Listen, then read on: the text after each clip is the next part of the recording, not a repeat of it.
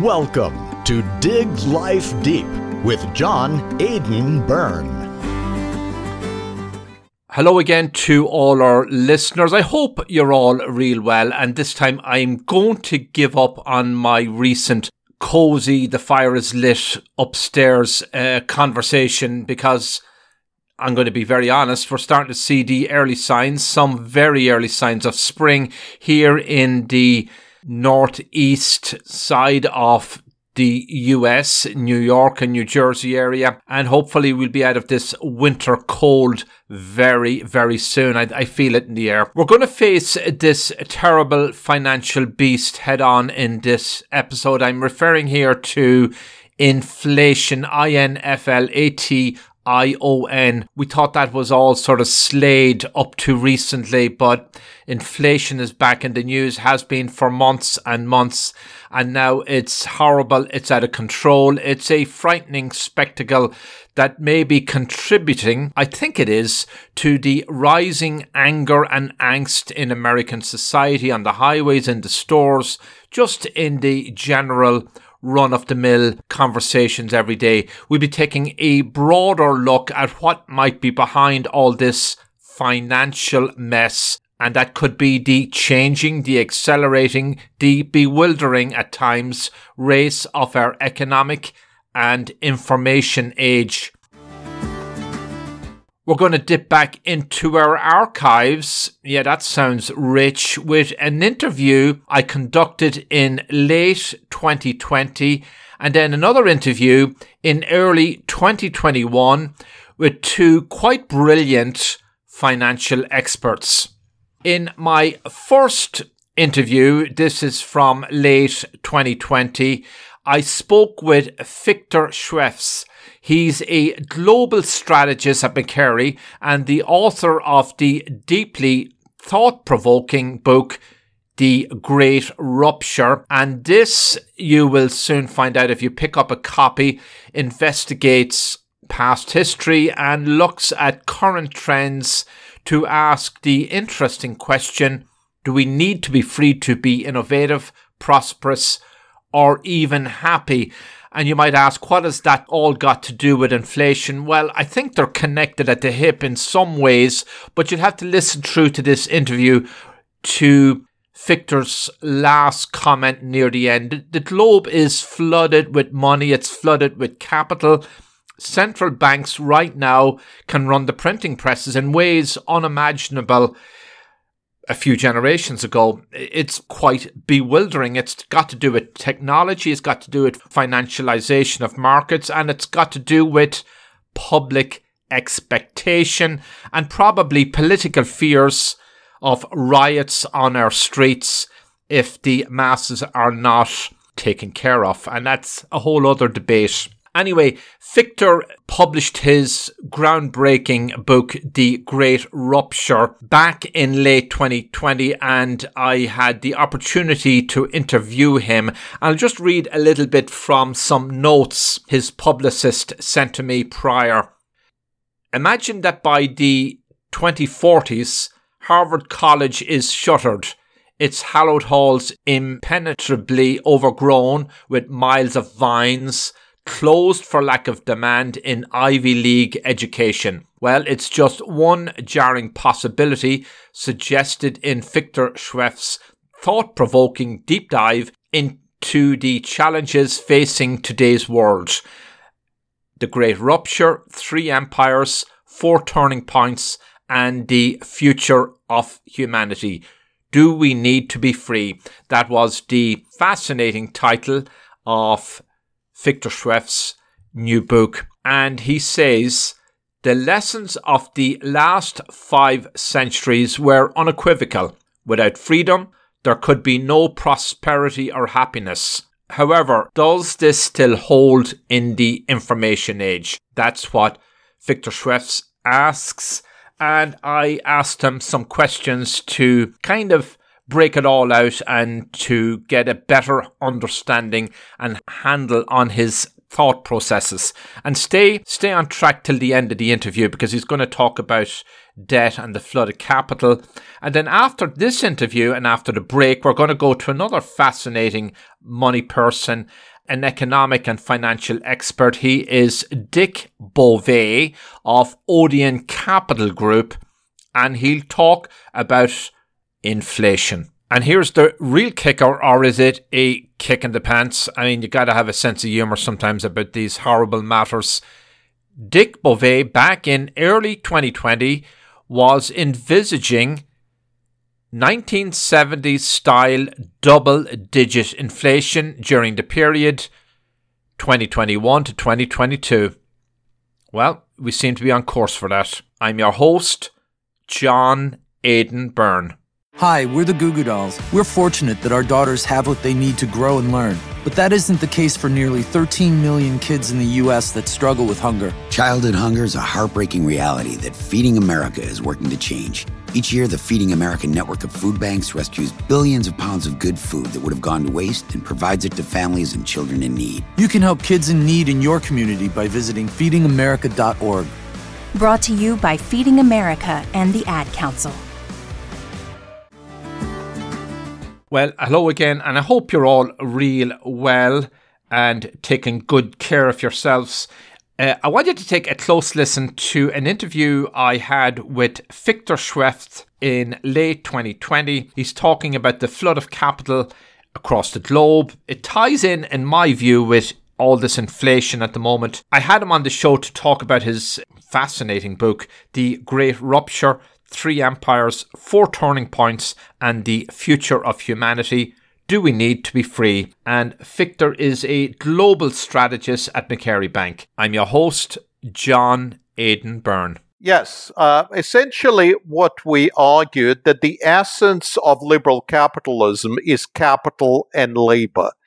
If capital and labor no longer function the way they have done so over the last couple of centuries, then liberal capitalism no longer exists. And what we basically argued in the book, if you think of industrial age, what were the important ingredients? Well, first of all, capital was very scarce. It had to be allocated very carefully. That's why we have accounting systems. That's why we have a discounted cash flow analysis or capital asset pricing models. Today, we are drowning in capital. We have more capital than what we know to do with. And the reason we're drowning in capital is because for the last 4 decades, we were generating much more liquidity in capital than what underlying economies are requiring. We actually have 5-10 times more capital than we need. It is not evenly or even fairly distributed, but there is enough capital out there. So that's the first major difference. The second major difference is that industrial age was a highly capital-intensive age. This was the era of railways, machinery, factories, roads. If you think of today, most of the new activities are essentially driven by intangible assets. Most of the new activities are quite capital light. And not only they're capital light, they have almost no capacity limitations. And they also offer huge spillover effects. You know, one industry suddenly starts to impact another industry at a great speed. So we're generating a lot of capital, and we don't really need that much capital. So the result is that the cost of capital collapsed. And that's certainly been the case over the last 20 or 30 years. Now, collapse in the cost of capital basically makes a major pillar of the liberal capitalism non-functional. Capital is almost becoming worthless. Now, the other side of liberal capitalism is labor. If you think of people in the 19th, 20th century, they were the primary driver of productivity. That's why they needed to be skilled to have a higher level. That's why people went to colleges. That's why we eliminated illiteracy. And the idea was that people will be the brains of the machine. And so we started skilling people in increasingly narrower and narrower specializations. If you think of the modern age, we're already suffering from decline of the premium for college education. Increasingly, labor is no longer the primary productivity driver. Increasingly, labor is not the brain of machinery anymore. And in the next 10 to 20 years, that's going to go beyond that. It's all started with entertainers, with journalists. It progressed to traders, analysts, fund managers, anybody who deals with digits. Within the next 5 to 10 years, we're going into atoms, which means manufacturing, logistics, distribution is going to change. And beyond that, 30, 40 years from now, it's singularity, where you simply will not be able to tell the difference between human and non-human contribution. So what's happening right now, labor is suffering from what I call declining marginal return and declining pricing power. That is why, even at very low levels of unemployment, people were not asking for more wages because they know we don't deserve to get paid more. And so the result is that neither capital nor labor functions the same way.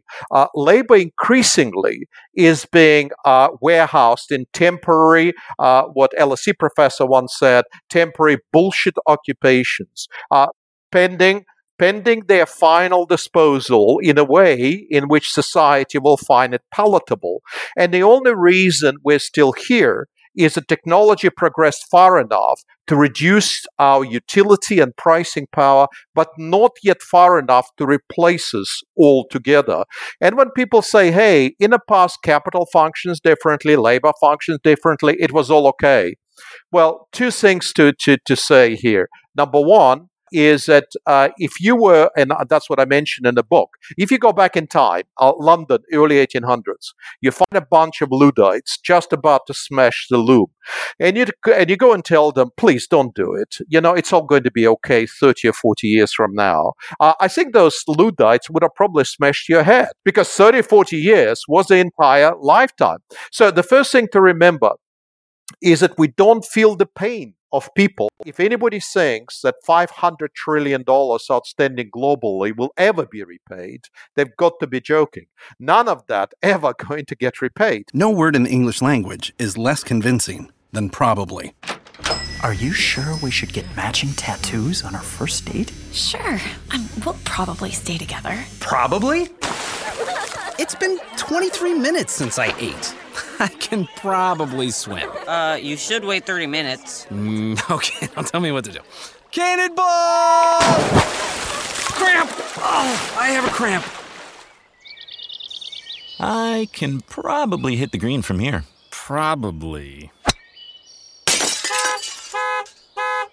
Can I get a mulligan? Ready to go? Hey, are you sure you're okay to drive? Yeah, I'm pretty sober.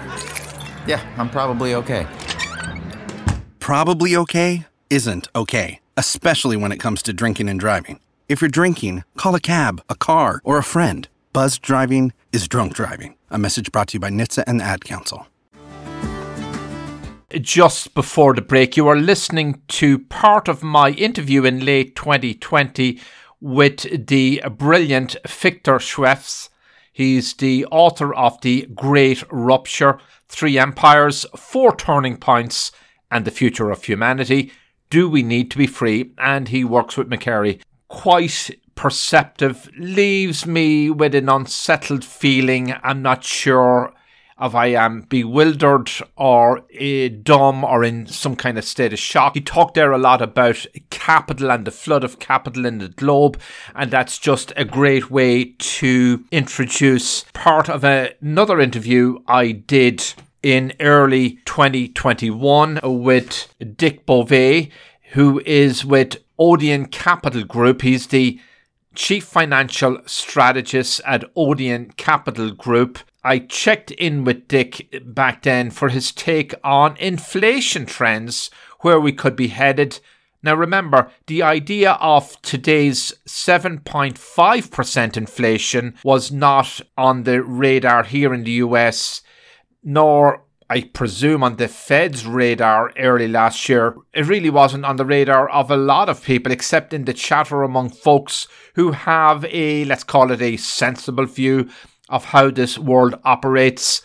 Too much of a good thing is usually bad. In this case, perceptive folks and folks with wisdom who use common sense, reason, and combine it with historical and financial perspective, like Dick Bove of Odeon Capital Group, often see this horrible freight train coming down the tracks. Yes, Dick Bove back in early 2021 saw inflation as a problem and saw how it could be a dreadful tale of woes by this year, even with the Fed signalling a series of interest rate hikes at the moment to tame our roaring inflation train, and even into next year, according to Dick Bove.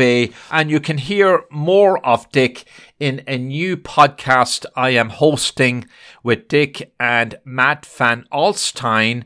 He's co-founder and managing partner at Odeon Capital Group, and the name of our show is Odeon Capital Conversations. It's about all things money and markets, and we've gotten huge reaction to it. Follow it and listen in every week. We cover a wide range of topics on the markets, and the markets are really in the news now with all this inflation, Fed rate hike talks, and just the whole mystery and not so mysterious goings on in the financial markets. Here's last year's brief part of it interview I had with Dick Bove. I don't have to remind you about inflation. A recent headline in the Wall Street Journal said it all. Inflation speeds to a 40-year high. Price rises of 7.5% top December's reading as housing and used cars help fuel the surge. A lot of play on words there. Fuel the surge. Well, not bad, I suppose. It kind of captures it. Yeah, even oil prices have just gone crazy. I mean, you give the attendant at the pump here in New Jersey, for example, and you say just fill it up, and then you look at the pump gauge and oh my gosh, you rush for the Pepto-Bismol. But that's it. That's life. Inflation does all these kind of things, and we'll keep paying up. I think it's going to go on for quite a while. I think to the end of the year, into next year. I think Dick might be on the money here. So far, he's been right. A little quote from the Wall Street Journal recently. The US Labour Department said Thursday that the Consumer Price Index, which measures what consumers pay for goods and services, reached in January its highest level since February 1982, when compared with the same month a year ago. That puts inflation above December's 7% annual rate and well above the 1.8% annual rate for inflation in 2019, ahead of the pandemic. Take a listen to Dick Bove. I'm your host, John Aidan Byrne. You can't grow money supply 10 times faster than the economy and expect that inflation will stay low. I don't think that can happen. And if that can't happen, then interest rates can't stay low, and we're going to be in for trouble in 2022 and 2023. Inflation is painful, and the resolution to the problem inflation is even more painful. Are you saying the Fed will stay clear of raising rates or only do it in a very small, slow steps?